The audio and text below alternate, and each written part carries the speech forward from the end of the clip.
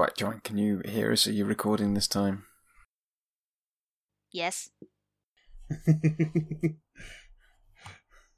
Was that a You've also I am now? Yes. You also appear to have rearranged your bedroom. I have. We've been very busy. Very nice. And I'm lit. You are. Speaking of which, I should probably turn the light on, because it will get dark around me. I mean, not so much now. Not now. We're in week 73 of lockdown, and it's now the middle of summer. Allegedly. So they say. Quarantine, week 73. It's been warm. Too warm. And dry. Except for that day when it rained. Please remain indoors. We had a few spattering like the other day, but that was just before I decided to fuck up both my thumbs. Look at those beauties. Oh dear. Who has two fucked up thumbs? Dan does. I am a pasty office worker now, and my hands are not used to manual labour. And I was doing lots of gardening for several hours. I say several because that implies more than two, which it was, just about. It was 2 hours and 2.5 minutes. Pretty much, yeah. Hit the nail, not the thumb. Hit the nail, not the thumb. I scarified... I'm fairly sure you didn't scarify. I did. I scarified my lawn. Oh wait, maybe you did then. I thought you were going to talk about your thumbs. Only in those specific places. Scarified, trimmed the edges, then I cut it with the lawnmower, then I watered the damn thing, then I got my aerator out because I own an aerator now, which is a fucking useless piece of shit because the nuts aren't set right, so it doesn't matter which way you rotate the thing, it just undoes. So that's great. So I aerated the lawn, and then I scalped sections of it that were very dead, and then I seeded, and then I watered again. Do you know what you need right now? A job. Some mutant healing factor.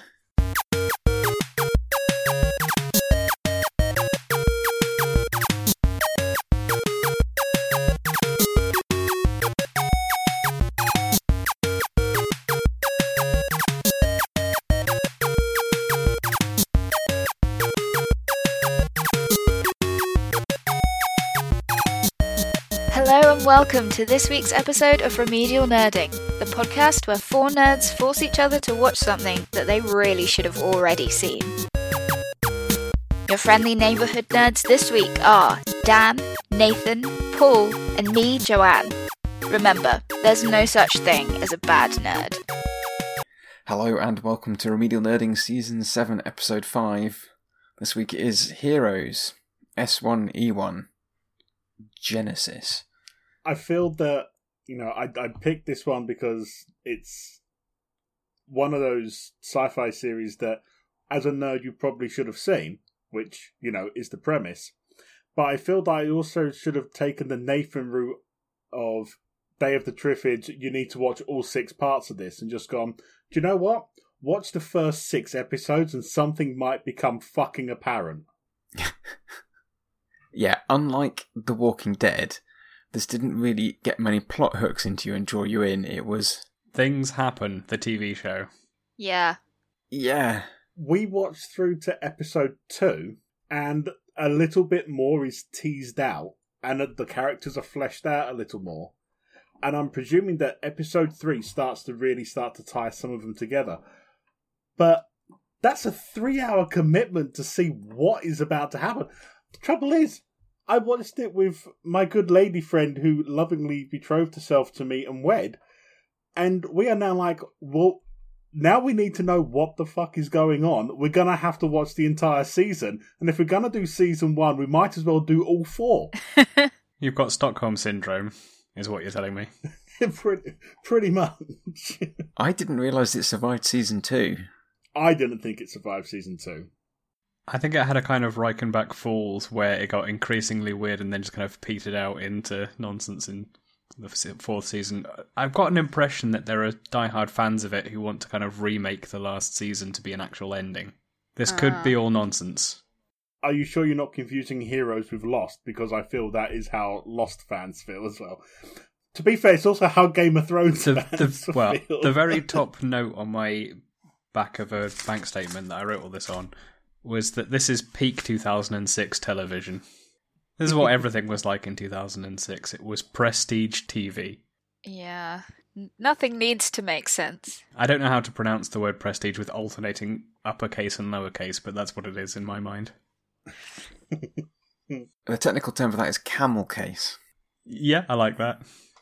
What's snake case then? I've heard that. Is that just all lowercase? Or is that normal writing where there's a... I think that's normal writing where you have like a bump at the beginning and then it all just goes... That's a real phrase, isn't it? Welcome to Remedial Nerding, where we talk typeface and font. Okay, snake case is where you put underscores between spaces for programming reasons. Oh. I've fallen off the opposite end of the distribution of how much I like to program and how willing I am to discuss it. What, that you didn't enjoy it, so you're not going to talk about it? I resented this program from before the credits had finished rolling.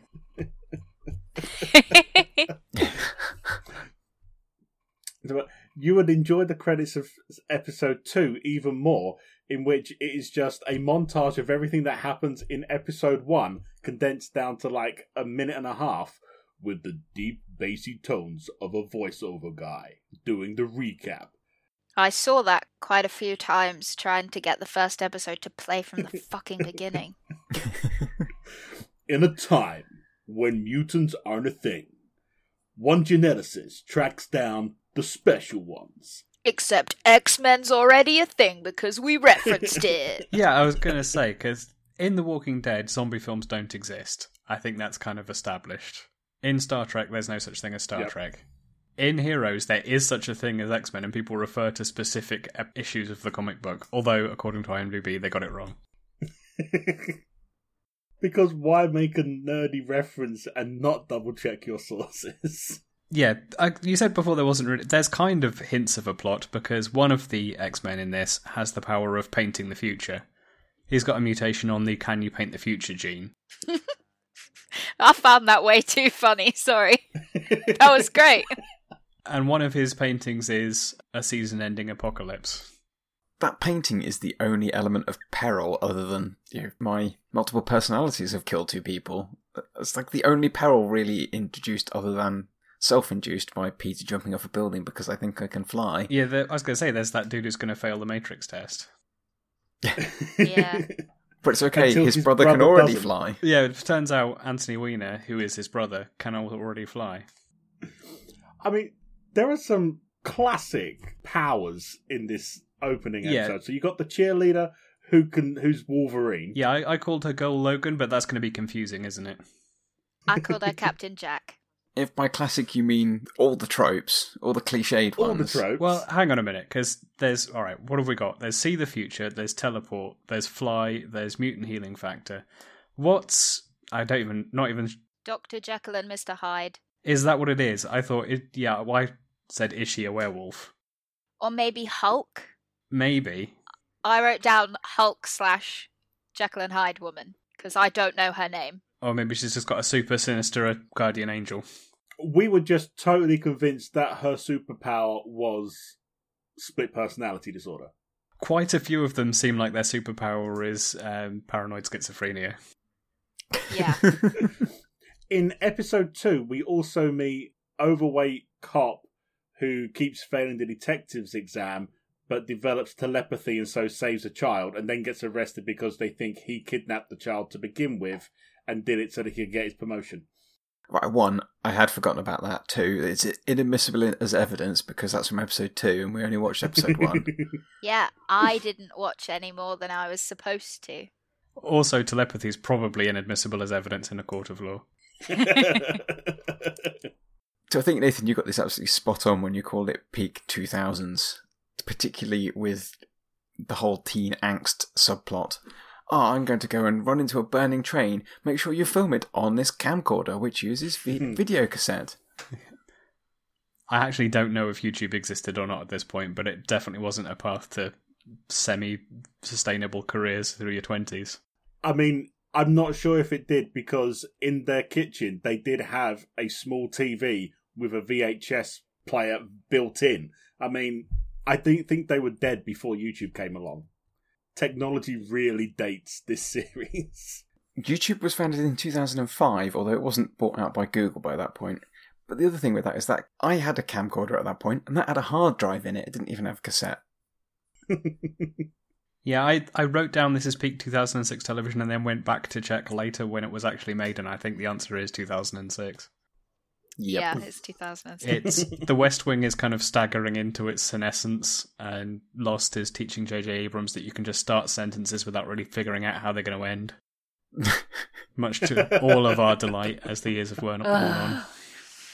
So I know this was pre-iPhone, but I mean, even iPhones didn't record video for the first generation or so. But mobile phones could definitely record video at this point. It didn't necessarily need a camcorder, but...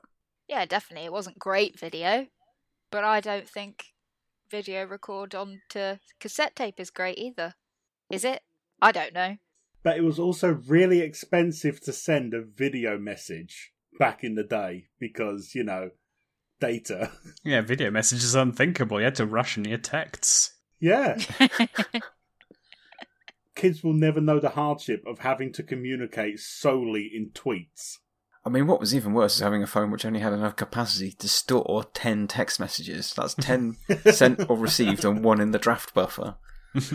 And by children, I mean, I include you in this, Joanne. Yeah, I don't remember that. I do have a question about technology. What is it with Americans are putting spinny death hand mincing machines down the plug hole in the kitchen? Oh, that was so upsetting. Yeah, I did look away from I that. didn't like it. Girl Logan is extremely over having superpowers already, and yeah, near the end of the scene, jams a hand in a garbage disposal just cause. But where does it go? I don't understand the concept of a garbage disposal in the sink. In the Flintstones, it was a little elephant thing under the sink that they used to just suck it in their trunk and then eat it. Yeah. So is that what it is in all American houses? Yeah, I'm assuming Okay. it's just the same. So do you put everything in it? This is what I don't understand. Is it just for food? You don't put do you forks just put... down there.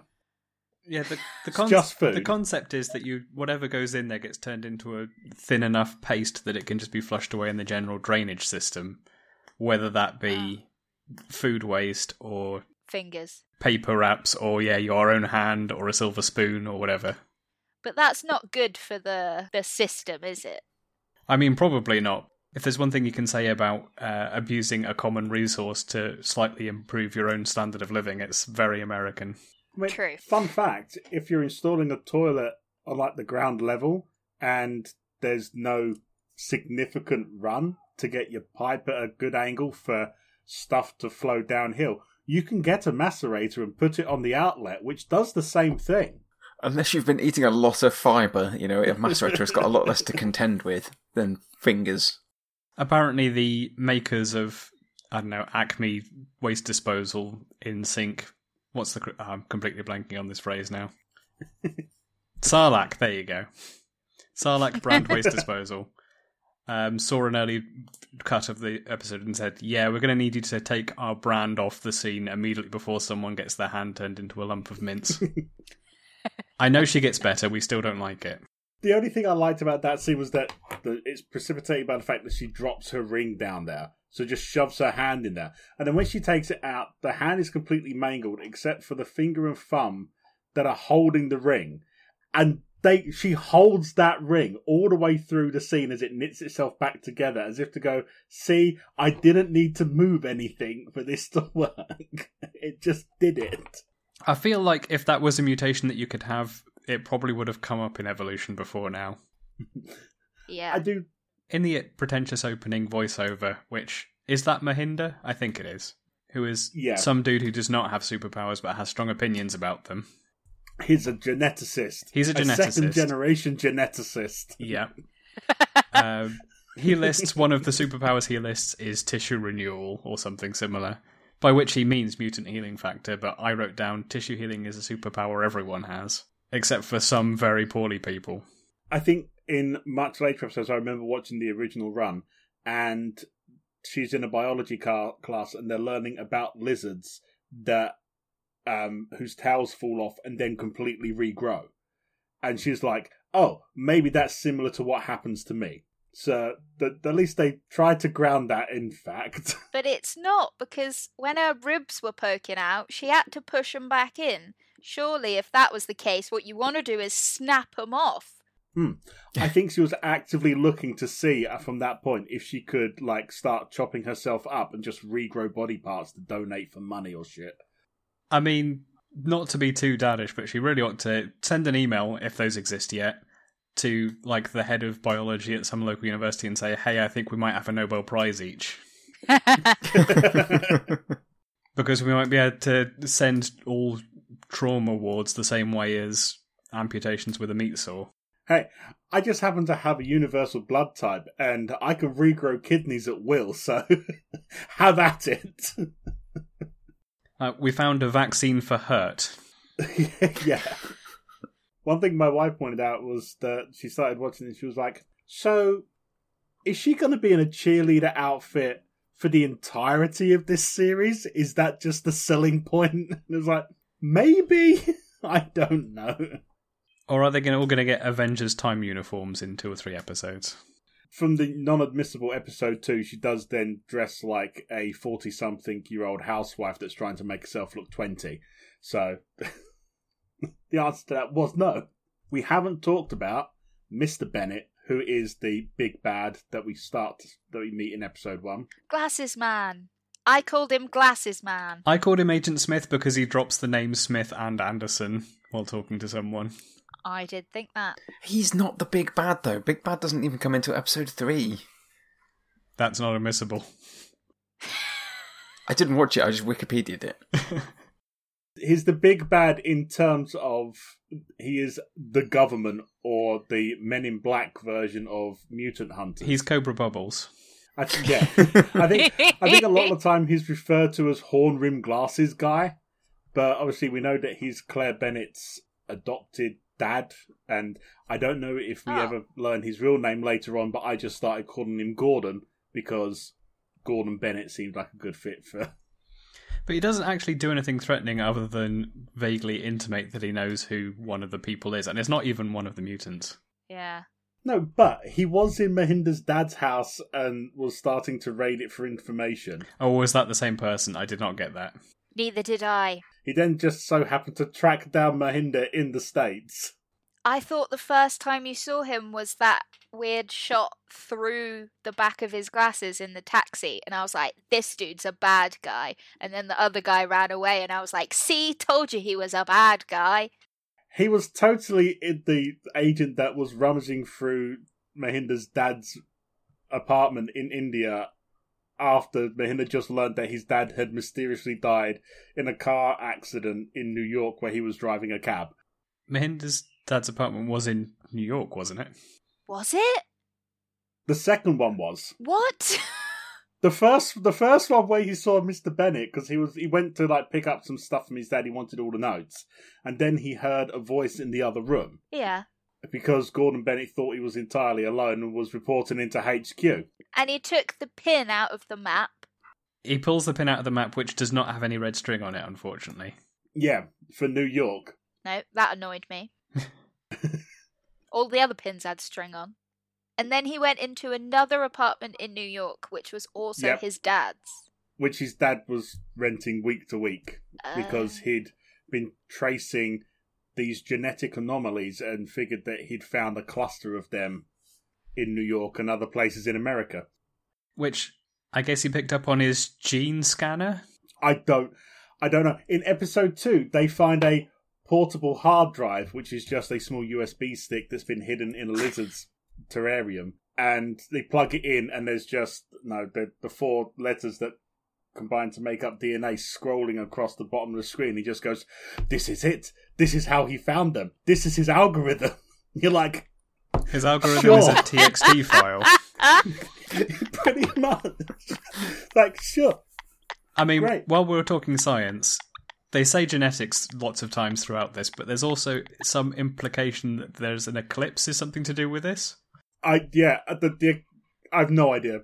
That was very vague. The eclipse is in the title of it's the O in Heroes.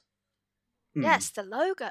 So I was thinking, oh, it's aliens because the eclipse is important. So this whole thing, the whole time, must be aliens. Well, spoiler, it might be, because whatever it is definitely not the moon going in front of the sun.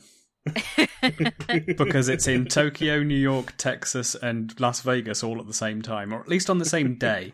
Yeah. This confused me because when that happened, I thought it was a reveal that all these events that they had been cutting between were happening in different years, or at least different months, eclipses, and then different eclipses, and then at some point after that, or possibly before, because I wasn't paying enough attention, one of them kind of walks out and buys a newspaper off the other one and looks at it and says, "Yep, that is today's date. We're happening on the same day." I mean, I figured that it was just seeing a partial eclipse in different places, because there was a conversation between Peter and Mahinda in the taxi. Yeah, in which he describes an eclipse very inaccurately.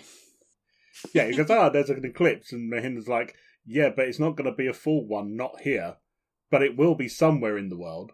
A global event. It makes us all feel very small. There is no such thing as a global eclipse. That can't happen. It's obviously just a plot device to tie it into paint the future heroin addict, to then put some time pressure on, considering there was no other pressure, because there was no hostile force shown in this at all. You leave Captain Rios alone. Okay, Yeah, he is don't he's talk a about disturbed Emmett artist. that way. Is that why he's so broken in Discovery? Because he's been dealing with a long come down from heroin addiction. Yeah. Like a few 1,000-year long come down. Oh, it's only 400 years. Picard is just a paint the future hallucination. It's all inside a painting. Would not be the stupidest end to a Full Star Trek circle. season. True. Turns out it's all been a Heroes spin-off. That would be ballsy. I'll give This him that. whole time. Wait, does that mean Spock in Yeah. the reboot timeline is literally Sylar, who Nathan doesn't know about because he only watched episode 1. He's not even introduced to episode 3, and he is the Oh. big bad. I literally wrote down 3 times, when does Spock arrive? Because all I know about Heroes is Jess from Gilmore Girls is in it, and so is Spock. Is this Abrams Spock? And I thought it was aliens. Yeah. It is Abrams. Yeah, Zachary Quinto. Which I did have to giggle at when they started referencing Spock and Star Trek with Yeah. Hero and his mate, not Hero. Yeah, we haven't talked about Hero very much. He's the teleport and also time travel, which is probably going to ruin the series for me guy. I mean, I say ruin the series for me. I started out unpleased and I haven't got more so. I mean, I'm assuming you're not going to come back to this. That doesn't really spoil Series 1 so much as it does make Series 2 very, very weird when he jumps back in time to medieval Japan and goes wandering around with a ginger English dude. Who's the ginger English dude? Because my enjoyment of it will bear on who plays the ginger English dude. So I'd like to know that before I make a decision as to whether I watch. Oh god, I'm struggling with the name. The guy from Monty Python and Fawlty Towers, who was subsequently in Jade Empire as a ginger English dude in quotes not ancient Japan, because it was quotes not ancient China. I mean, that's almost certainly incorrect, but I'm going to say it anyway. I think it's David Anders, who actually is not English. I think he's American. Oh. Hero was roughly the only character I did not take an intense dislike to quite early on. I was neutral towards hapless, has-a-bike high school guy. And I also wrote down at one point, leave Normie Mom alone. Yeah, I didn't really feel a lot good or bad about anyone. I mean, we enjoyed Hot Vegas Mum, but mostly because we've been watching Rookie with Nathan Fillion in it, and she plays his love interest in season 2, who's a doctor. And now I saw the name and went, oh, she's in it. She's really good in Rookie. I wonder what she's like in this. And then it's literally like, bam, there she is in her underwear being hot cam mum. And we're just like, well, this took a turn. That's not how we anticipated being introduced to her. That's not what I was expecting. Completely changes the other show I've been watching. Question. Did they all just develop these powers on the eclipse day? No, so the Never Eclipse thought. Day is the day that episode 23 of the season happens on, so it all builds up to that, so they've all got the powers varying amount of times before then. But hold on. The guy looks out of a taxi at an eclipse currently happening, and Hero looks up at the sky at an eclipse. Are there 2 eclipses in 1 month in this? Yeah. I think this eclipse is meant to be slowly happening. It's a multi-day eclipse. Yeah. What the... I could have sworn the eclipse was like the summation, or the summation, the climax of the whole season. I mean, it's an eclipse that you can see in Tokyo and New York. He's definitely watching it in the taxi. And she picks up the camera thing that the kid has made. The pinhole camera, yeah. Yeah, and looks at the eclipse from inside her house. I mean, that didn't make any fucking sense at all. She didn't leave the dining room. She just looked at the camera. So maybe it was just a photograph on top of a box that she was looking at, and she's a fucking idiot. Yeah, she's the mum of Super Genius Kid, who has made 2 things, a pinhole camera, which is a box with a hole in it, and also a logic board. And the programme very much presents those 2 as equal achievements. Yes. Well, to be fair, you don't need to be able to build a pinhole camera to be president of the United States. So no, just look straight at it. Just look at it with your naked eyes. Squint a bit. I mean, safety first. Maybe put your hand up. I haven't been able to find who plays the ginger guy in season 2, but our favourite helmsman is in season 2. Sulu himself, George Takei. At first I thought you were talking about Prince Harry, and then helmsman presumably Prince William. But neither of them were Sulu, I'm almost certain. I liked Hero. I am slightly worried that this might be horribly racist against Japanese people. Because you liked him? Mostly because of the line where someone says, "You're not special, you're Japanese." Yes, I couldn't remember if that was episode 1 or episode 2. That was his buddy. But yeah, I don't know if that's a kind of gentle self-ribbing from the real Japanese actors on set, or if that was in the script. Bearing in mind that the script did include the words hentai, manga, and bonsai. Yeah. Well, we got it. No, talking comic books, and they translated manga as comic books, and I'm like, I turned to them, I was like, did they just translate manga as comic books? Because I feel that they are 2 very different things. If this is from 2006, the word Japanimation is not 100% out of the public consciousness yet. But I really like the premise of being just random out of a phone book people from all over the globe. Unfortunately, it's just a big pile of stuff that happens. It's very random and disjointed. Chapter 1 is definitely you are going to get these 5-minute snippets of these 12 people's lives, and a hint that they are slightly different from the rest of people. There was 12 of them? Probably not. It felt like there was 12 of them. There was probably only 6. Oh, see, you saying 12, I entirely believed you, but was also like, shit, there were 12 of them? Cheerleader, schizophrenic woman, Peter and his brother, Captain Rios. Hero, and Rios. Rios' girlfriend. No, we see a snippet of her life, but only because she interacts with Peter and then with Rios. So I think there's only 6 mutants we see. I mean, that does escalate as the season goes on. I've just been having a look through the season 1 plot summary. At no point in any of the episodes does it mention the eclipse. It's like a really pointless plot device that doesn't make any sense. But it looks cool and it fits in with the logotype. Yeah. It's just something that's happening. I think someone was like, this would look cool as an O in the word heroes. We should do that. And then someone else thought, oh shit, we forgot to put it in the script. Oh, there's just one happening? Yeah, that'll do. So they could have quite easily tied that in with building up the tension for the end of the series. You have the painting of the end of the world with the eclipse going on. It's like, oh yeah, we know there's an eclipse at the end of the month. Oh shit, we've got a month to work out what we're going to do. Which is another thing that wasn't even in the fucking pilot. No, save the cheerleaders, save the world, like the tagline for the series. Not even in the first episode, or probably even the second one. Oh, I've heard that before. Wasn't in the second episode either. I have no idea what that's a reference to. Is that because Girl Logan is the key or something? Without going... Do you want full spoiler? I mean... Fuck it. Let's go full spoiler. Let's go full spoiler. Okay, this is from memory from about 10 years ago when I actually watched it. So, the Sylar, who you've not met yet, his mutant power is stealing other mutant powers, and he basically tries to get the full set.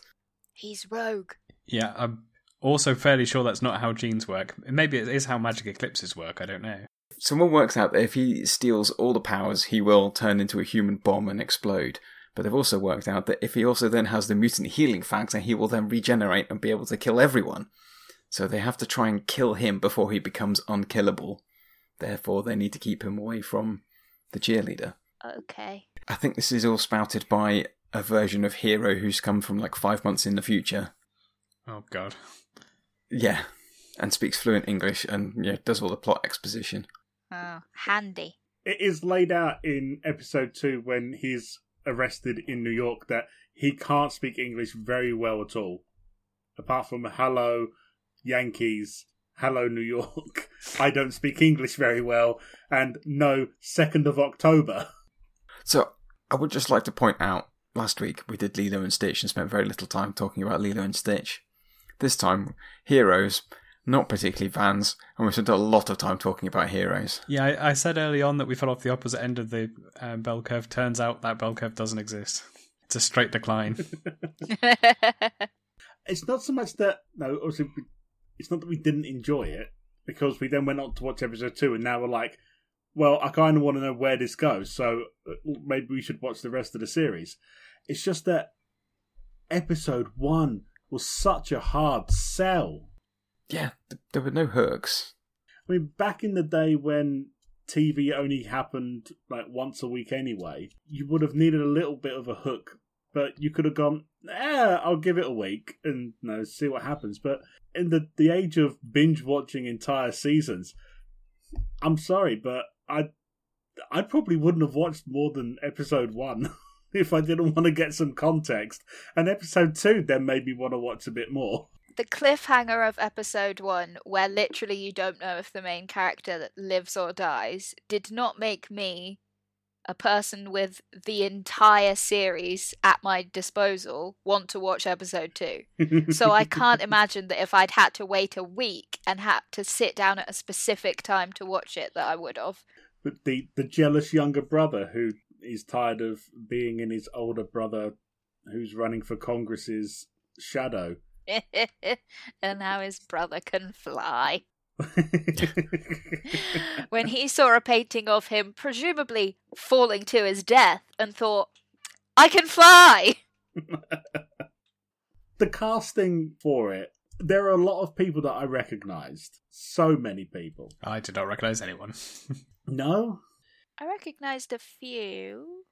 The cheerleader was just recognisable. The guy that was running the video camera was like, I know that face, where do I know it? Turns out he was John Connor in one of the Terminator reboots. Hot Vegas Mum, we knew. The kid was Franklin in some TV comedy that I can't remember the name of because, it was just one of them things that was on every afternoon. Episode 2, which introduces the policeman, you'll recognise from the newer Star Wars movies because he's an X-Wing pilot. I mean, I'm unlikely to recognise a random X-Wing pilot, I'm going to tell you now. He's Snap! Yeah, he starts off as a random X-Wing pilot and then becomes like second in command by the end of the film that you've not actually watched yet. Because he's great. And then, Spock turns up later on. Our favourite moment of, I know that person came from when I was watching when Vegas Mum drops off her kid with her friend and we had to pause it because my wife was going, I know her, where do I know her from? Turns out she was Miss Texas from Miss Congeniality. And I was like, what? Alright, Chandler Bing, I would not have got that. You go ahead and recognise your side characters from side characters.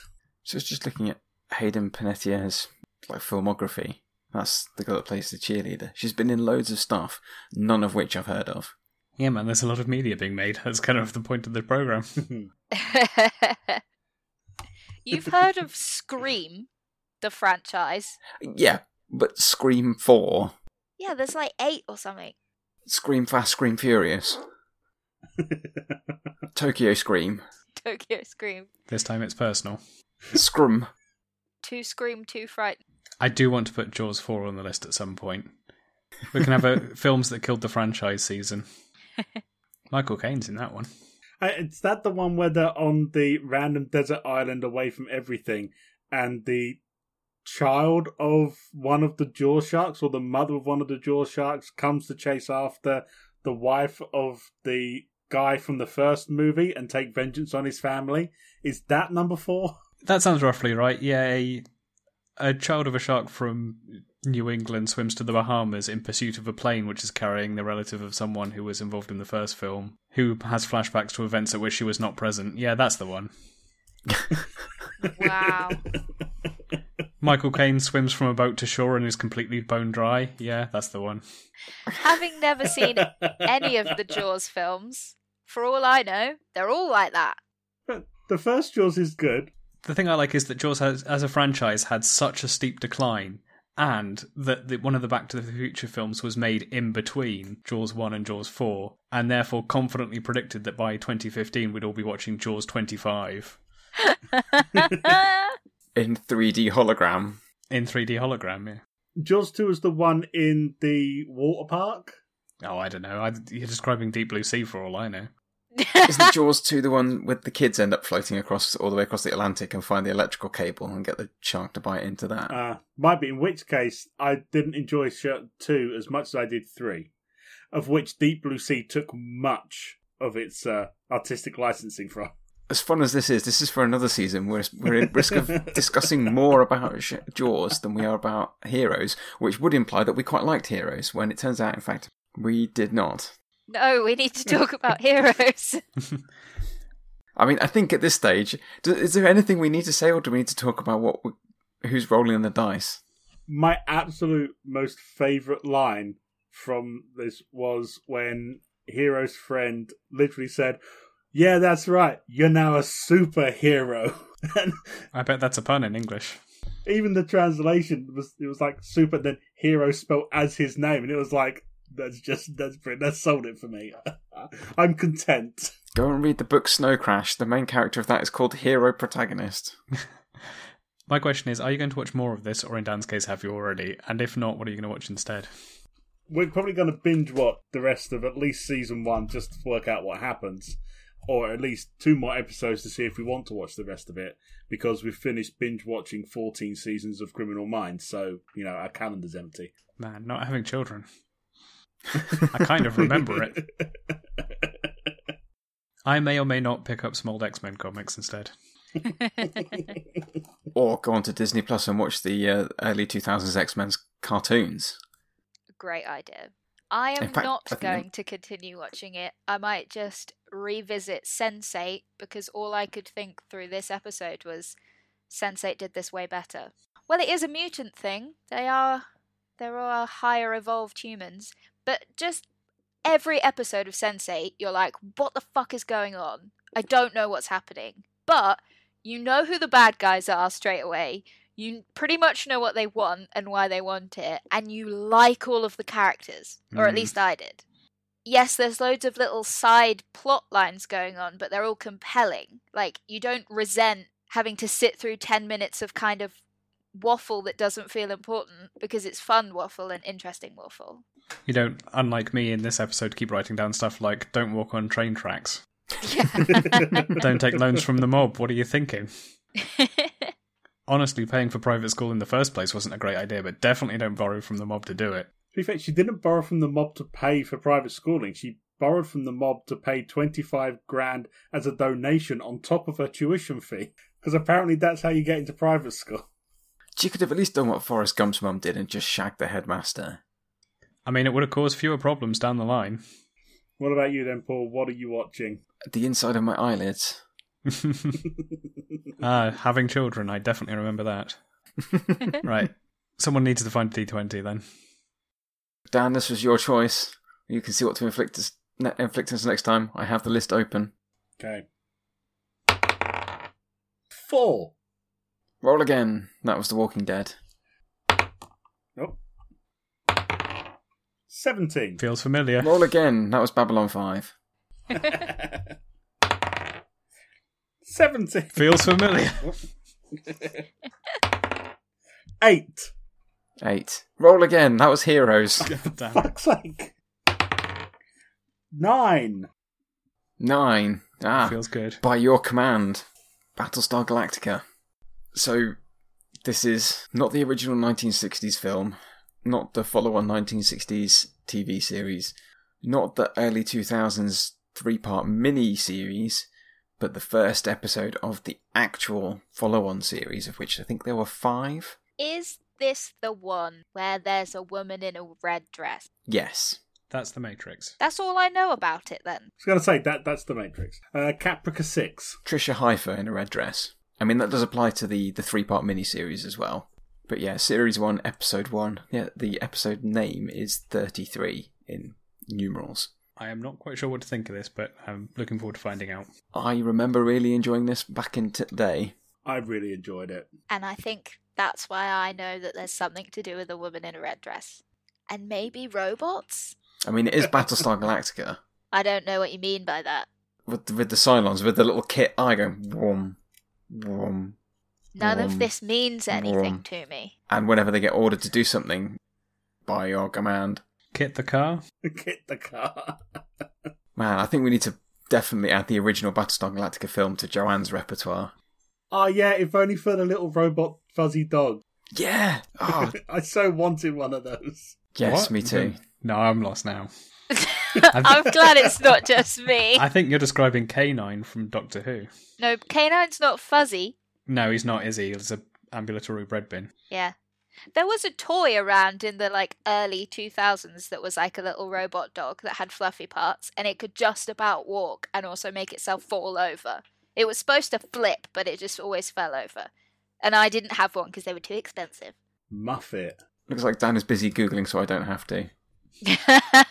It was called Muffet, and the photos of it I found are horrific. Yeah, I thought you were describing an Ibo at first, but the semi-furry thing sounds like it might be from the realm of nightmares instead. No, it's more from the realm of shit robots that you need to fit a small human being inside. Oh no! Oh no! Oh, there's a child hugging it. Is there really a chimpanzee inside it? Wait, what? Oh no. Yeah, that is unsettling. It's not got a small human in it, guys. It's got a chimpanzee inside. Right, we're not watching that one. Oh, okay. Oh, but I have found a picture of the little toy dogs. We could watch that instead, but it would change. It's an hour and a half instead of 45 minutes. Very disturbed by this weird. Oh no, but that's got a human hand. Wow. Oh no, it's it a monkey really hand. has. Right, can we please stop this now, because Sorry. this is all prime material for next week that we've already used up. Sorry. Sorry, I've been quite had to go to my happy place to try and escape for nightmare. That's it for this week, peeps. Tune in next time for more remedial nerding.